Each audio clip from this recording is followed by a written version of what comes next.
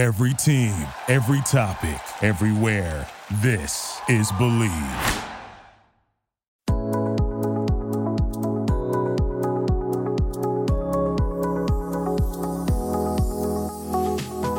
Welcome to Chef Special on the Believe Podcast Network. This is Patrick Honeywell. Today, my special guest is Danielle Caminiti, an attorney by trade and a culinary artist. On today's podcast, Danielle discusses her transition from the courtroom to the kitchen, from litigation to salivation, and her Instagram page and website titled Have You Covered in the Kitchen, where Danielle shares amazing, authentic Italian family recipes and creations. Through Have You Covered in the Kitchen, she helps her followers disarm the kitchen to create wonderful meals at home for family and friends. Hey, Danielle, welcome to the podcast today. Thank you so much. How are you? I'm good. Hey, before we start, I'm sitting here looking at this amazing Instagram post by you, and it says something about the friggin' best chutney ever. I mean, every time I look on Instagram and I look at your post, you've got some cool things happening. In fact, I just read about your wonderful pork chops and apple fig. So you're really, really active on Instagram. I am. It is a nice community of people that I've met over the pandemic on Instagram. So it's definitely one good thing that has come out of this being in lockdown. Oh, man. Speaking about lockdown, let's talk about your history a bit. From litigation to salivation, hashtag. Let's talk about your background a little bit and go from there. Sure. Well, I am a practicing attorney of over 20 years, and I had a very thriving per diem law business. I'm self-employed. Prior to lockdown, I was covering cases in all 62 counties in New York. So when I say covering cases, when lawyers and solo practitioners and law firms needed coverage for their matters that were pending all over New York State, they would contact me. And when they would contact me, I would contact my nexus of reliable and competent attorneys whom I've worked with for years, who would cover me in those counties. So I was in Queens. I live in Queens, New York, and I would cover Queens daily. But the other counties that needed coverage, I knew who was where. So I would farm out those appearances and covered my own and had a thriving business because courts usually required people to appear in person on their matters. So my business model depended on a volume of in-person appearances, which you could imagine was cut drastically by COVID. So March 2020, we're on lockdown, courts are closed. I'm in my home thinking, what am I going to do? So I went into survival mode, but I also went into distractibility mode and cathartic mode. And I looked at my kitchen and I said, how can I every day be empowered? And I started to cook and I started to cook more. Now I have a teenage son and he eats a lot. So I did always enjoy cooking and I did cook in my free time on weekends and on holidays, but I never cooked as much as I did now and as much as I did since March of 2020. So I started to photograph my food and I would go outside on my terrace and get the best daylight conditions. Now, this is all with my iPhone. I had no professional, tripod or camera. And my friends and family would say, hey, you take some really good shots and your cooking is awesome. And it is, I can tell. Thank you. And I just kind of went into this mode where every day I would post and every day I would get feedback and I would learn from others and I would recipe develop and that the rest is history. Gosh. So you started Have You Covered in the Kitchen, right? I mean, I did. That name is a play on your law firm name, right? Yes. So I was Have You Covered LLC for my law business. And then I said, okay, well, I'm not in the courtroom anymore, but I am in the kitchen. So I kind of springboarded it into Have You Covered in the Kitchen. That's so awesome. Yeah. Interesting. That's a great name, by the way. So, Thank you. It really speaks to what you are doing and helping people. So what was your goal when you started this Have You Covered in the Kitchen? I mean, who was your audience? So initially my goal was just survival and self-sufficiency in the home because we couldn't really go out, right? Everything was closed and I was just making healthy meals for my family. And then a couple of friends would contact me and say, maybe you should do some Zoom classes. You can kind of impart your knowledge onto others. And I said, that's a great idea. And I started to do some Zoom. And a lot of my friends who are also professionals had no time to cook. So this was a time that they were home and now they had to be self-sufficient. And I kind of wanted to help everybody disarm the kitchen. Because a lot of people have fears about cooking well. They think, oh, I can't make it that well. I have to order out. I have to go out. And no, that's not true. Cooking can be so simple with simple pantry ingredients that you have already at home. And that's kind of what my goal was initially. And it's still my goal. I still love to teach people how to cook.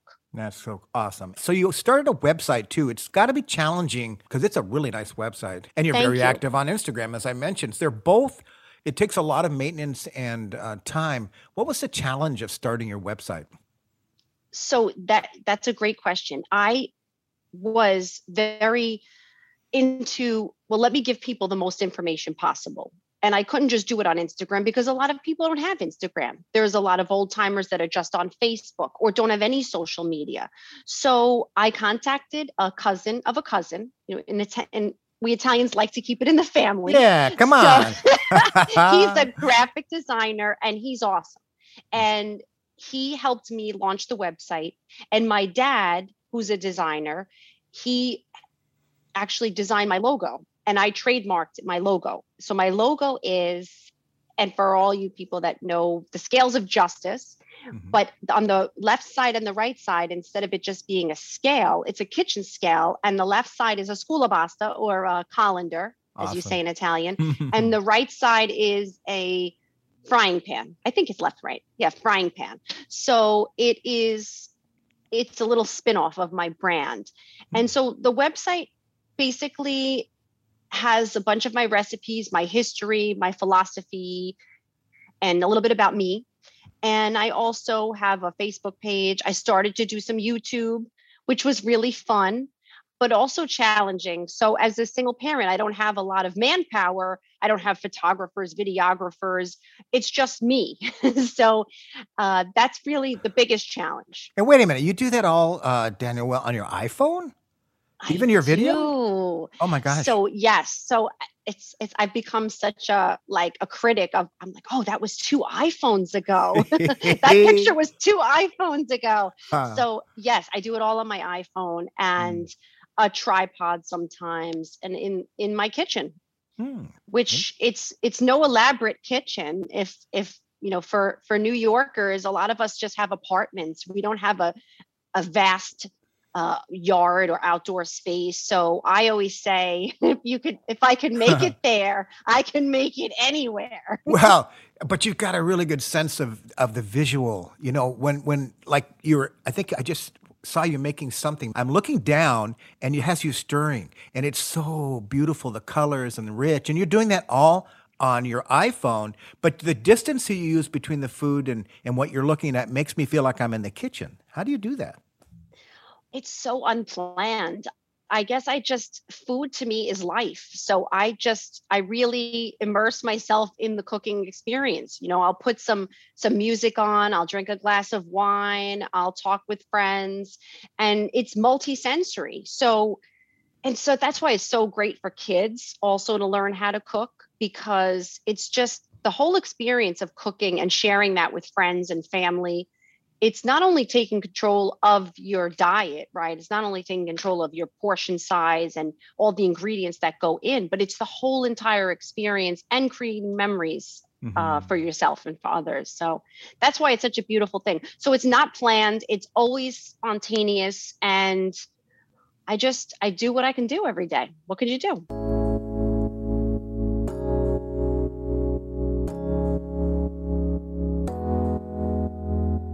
Your audience, do they ever they see what you're doing? Do they request certain types of items? Say, hey, are you making this? Which kind of helps steer you towards the next thing that you show, or how does that?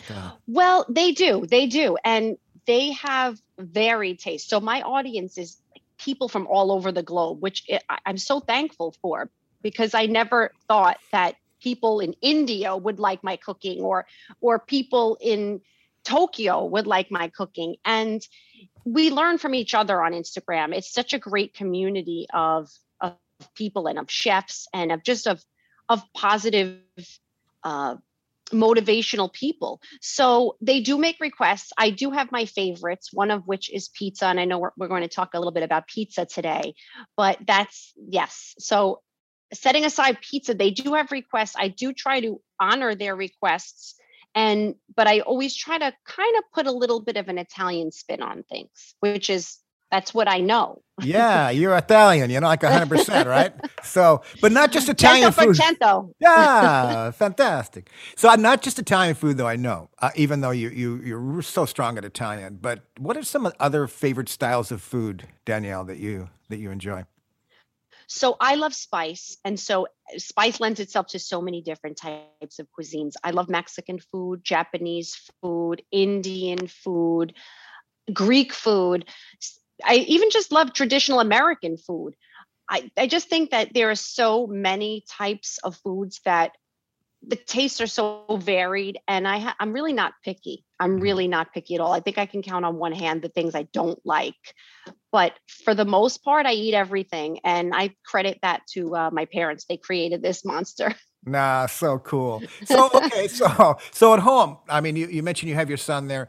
What's your favorite to make? And does he ever look at you and say, "Mom, come on, we just had that last night or last week"? Oh, of course. Of course. He is the biggest critic in a good way. But and he's become so food spoiled. It's unbelievable, because God forbid I should give him the same thing twice for lunch, for a school lunch, right? Oh boy, I just had sausage and peppers yesterday, Mom. Wait a minute, stop. Let me stop you there. So I can't imagine your son at lunch. Somebody opens up the box. You got the peanut butter and jelly sandwich. Somebody has bologna, maybe tuna, and he's got this extravagant Italian meal that he's got to open up a warming box, to get it ready to go. Exactly. I think Sebastian Maniscalco had a great skit on that about the school lunches being warmed up in the teacher's lounge. Yes. So he has phenomenal lunches, and we often talk about those at back to school nights. The teachers have lunch envy when they see my son's lunches. But he is a great critic and I love that, because I've trained him well. He's developed his tastes. He has a very sophisticated palate, which is kind of how I grew up. I learned to try everything and sample everything. Living in a two-family house with my grandparents upstairs, my maternal grandparents, I learned to have 2 dinners, 2 lunches, and always broadened my horizons in terms of food. There were no chicken nuggets and fries, or like hot dogs and fries at my house. It was always authentic Italian cooking, seafood, mussels, you name it. We had it. And if I didn't like it right away and my initial reaction was visceral, I was either threatened, or there were Jedi mind tricks, or reverse psychology, or something was done for me to try this dish. Gosh, that's really helped you in developing everything you do now. It has. It definitely has. And he does have favorites, my son. He does. Oh, he does. Favorites. Okay, tell me what are a couple? So, like me, his name is Luca. So we've nicknamed him Luca Lobster, because he loves lobster. Expensive taste there. Exactly. Come on. I know, but he also loves pizza, so that helps balance things out. That's awesome. Well, I'm going to talk about pizza, but before we do, when you go out to eat, like if you pick up an Italian restaurant, do you find yourself not going out to eat Italian as much because you're so strong at it yourself? Like sometimes in my background, there's certain things I like to cook, and I think I've gotten up pretty good at it, or okay at it. So I may not necessarily go to the restaurants, because I might think, this isn't, I would do this, and it maybe change it a little bit. Do you have that experience in Italian food when you go out? Sort of, but Italian food is so varied and provincial that there's always a restaurant that's going to be able to cook, whether it's Barese or it's Sicilian or it's Northern Italian, that they will have that fingerprint on it. So a lot of times I do go out to eat Italian, because there's so many good Italian restaurants in New York City. But that being said, my favorite thing to go out for is seafood and steaks. Seafood, like raw clams, raw oysters, crabs. I love to just get messy with it and crack the crabs on a table, casual dining, and not first date meals, but great nevertheless. And of course, steakhouses, Peter Luger's, is so many, Uncle Jack's right here where I live in Bayside. So many good spots. Very cool. Well, let's turn over towards the topic of pizza, one of my favorite topics, and I think yours too, because I've seen some amazing. Too. Yeah. So break it down for me from your perspective. And I'm talking about making something at home, because your audience, you have a lot of home cooks that would love to attack a pizza. Talk a little bit about dough. Like when you get ready to make a pizza, how do you approach, let's say I'm going to make a pizza. Talk about the dough. Sure. So I was making pizza. My Nana was making pizza before it was trendy. I mean, my Nana passed away in 2001. So she was making pizza way before anybody made pizza nowadays, before it became gourmet. So pizza, I love to kind of up my pizza game. I learned from a lot of online chefs like Tony Gimignani, like people that work with Molino Caputo dough. I love Molino Caputo dough. I love Tony Gimignani's dough, flour, I should say. Mm-hmm. And I've been learning as I go. My dough recipe is a 72-hour proofing recipe. Nice. I've learned that patience is a virtue in the pizza world. And yes, you can make a great dough in 24 hours. Yes, you can do it. I've learned that waiting is always a good thing in life and with pizza, and you can do it at home, and you don't need an elaborate pizza oven. You don't need to spend thousands of dollars on a brick oven to be outside. I don't have a bunch of outdoor space where I live. I have a terrace, and because of condo rules, I won't be able to bring a pizza oven out there. So I do a lot of it on a baking steel in my conventional oven, which nobody can believe sometimes. It's all about the prep. It's all about the dough. It's all about waiting and just taking your time with it and learning. Not every pizza is perfect. A lot of the times you make mistakes, but they're beautiful mistakes, because sometimes as long as it tastes good, it might not aesthetically look good, but it tastes great. So that's my experience with pizza. It's really just using quality ingredients, not skimping on that to make a great product. Now, how about the sauce? Do you typically use a red sauce, or you do something white if it's a seafood, or what's your go-to thoughts on the sauce? I do both. I love just a simple plain margarita with a lot of fresh basil. I love fresh basil. I'm an herb snob. I'm a self-admitted herb snob. I love fresh herbs. So a lot of basil, or I do various pizzas. I do crazy pizzas too. Like for Halloween, I'll do like a worm pizza with squid ink spaghetti on it. Like making look like eyeballs. I do seafood pizza. I violate the pizza cheese, cheese seafood rule. And I do make like a clam pizza. I make seafood pizza, or I've done a Greek pizza, like a lemon potatoes pizza. So there's so many possibilities with it. That's the beauty of it, is that it's so varied. I've experimented with gluten-free dough as well, which is really good. The Molino Caputo makes a 00 Fior Glute dough, and it's awesome.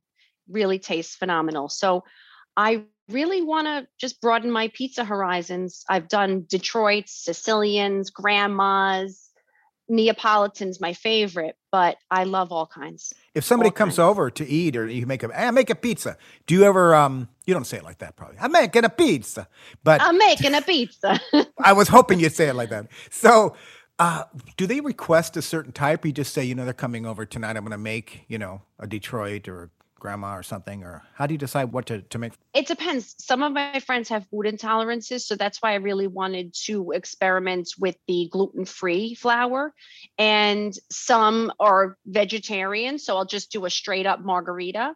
Mm-hmm. And some are carnivores, so they're like, bring on the hot fennel sausage, take it out of the casing, crumble it up a little bit, and it's so flavorful. So it really depends on who's on the audience.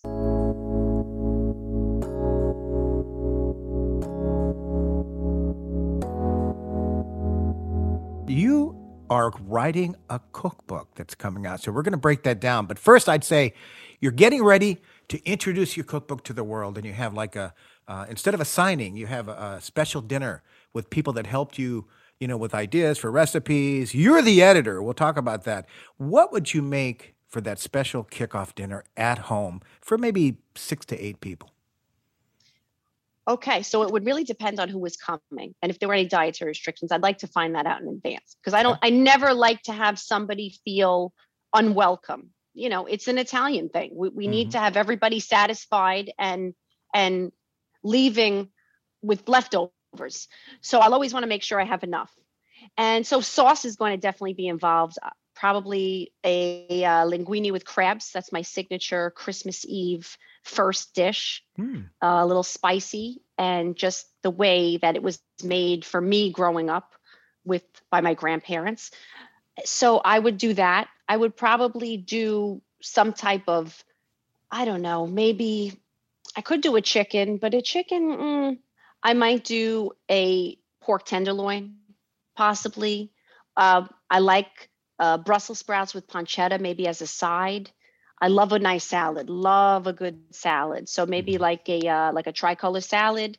I might also do potatoes in the oven, potatoes and onions, maybe some peppers. Nice. I don't know.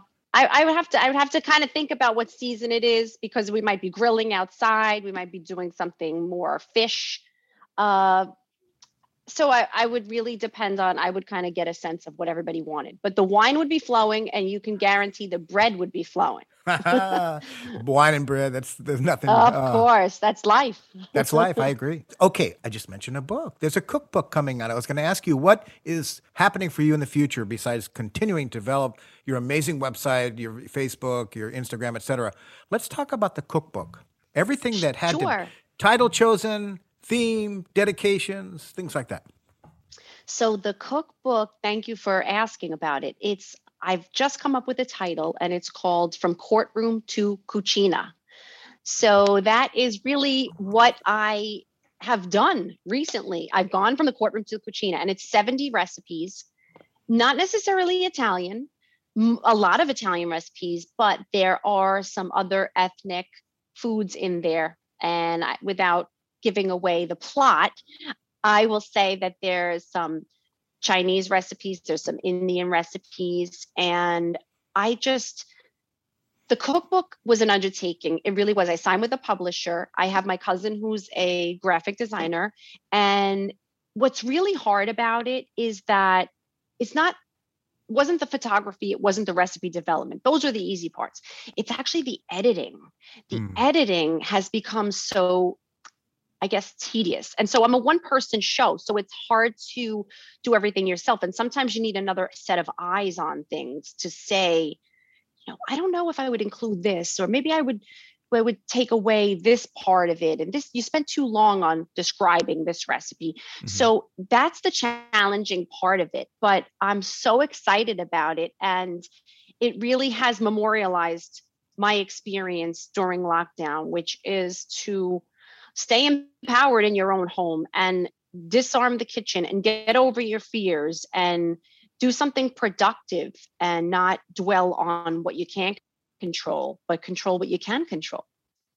Well said. So I'm really looking forward to that coming out really soon. And I hope that I will inspire a lot of home cooks, because that's really my goal, is to kind of get people to look at my recipes and say, she's not a professional chef. She didn't do this for a living. She wasn't trained in this. And look, she did it, and she made it look so simple. So I can do it. Again, disarming the kitchen. Well, maybe make it simple, but everything looks so professional and beautiful. And oh my gosh. I appreciate that. Thank you so much. So, okay, so the book's coming out. Anything else in the horizons for you, Danielle, that you see coming up that you'd like to talk about? I don't know. I mean, I do some special, in addition to being a lawyer, I do some special ed advocacy work I represent parents of special needs children when they need to secure services for them against the Board of Ed. So I go to school tours. I help them navigate a very complex system. And the food, to me, is always tied to learning. learning by children, learning to become productive, self-sufficient. It's also in my head, it's all coming to fruition, but in my head, it's also tied to obesity, and that obesity in our country is at an all-time high. I think we're like 12th in globally for obesity. So I think it's really helpful and gives us more control of our portion sizes. It helps us make healthy choices when we learn how to cook and we learn a skill like cooking.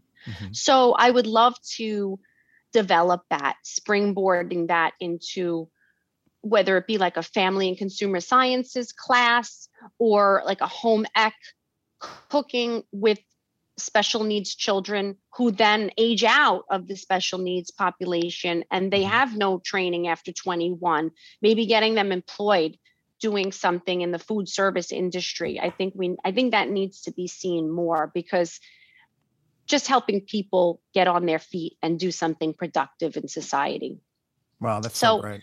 Thank you. My sister was a special ed teacher. This means a lot to me, that you're working on this. So when people reach out to you, or if they want to follow you and talk about that or talk about food, how do they find you?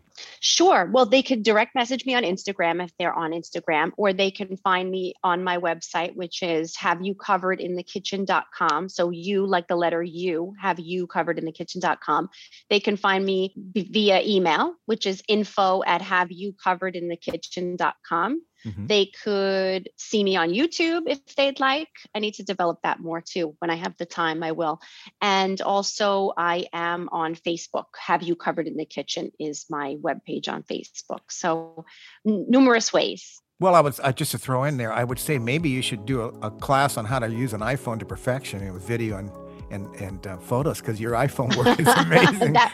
Thank you. Apple would love that, right? Yeah, they would. Well, listen, thank you so much for joining me on the podcast, Danielle. It's really great to have you here today. Thank you so much, Patrick. I appreciate your interest and your support, and I'm looking forward to hearing more about what Believe is doing. For all of you listening out there, Chef Special is part of the Believe Podcast Network. Check it out at Believe.com. And follow me on Instagram at Patrick Honeywell.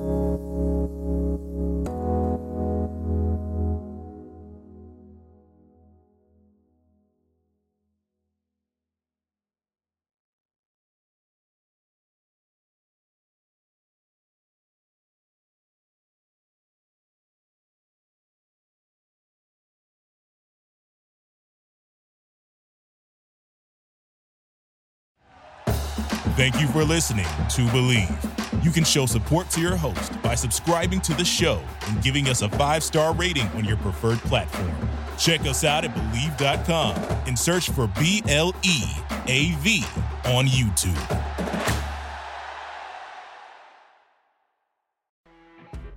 You know when you're listening to a true crime story that has an unbelievable plot twist that makes you stop in your tracks?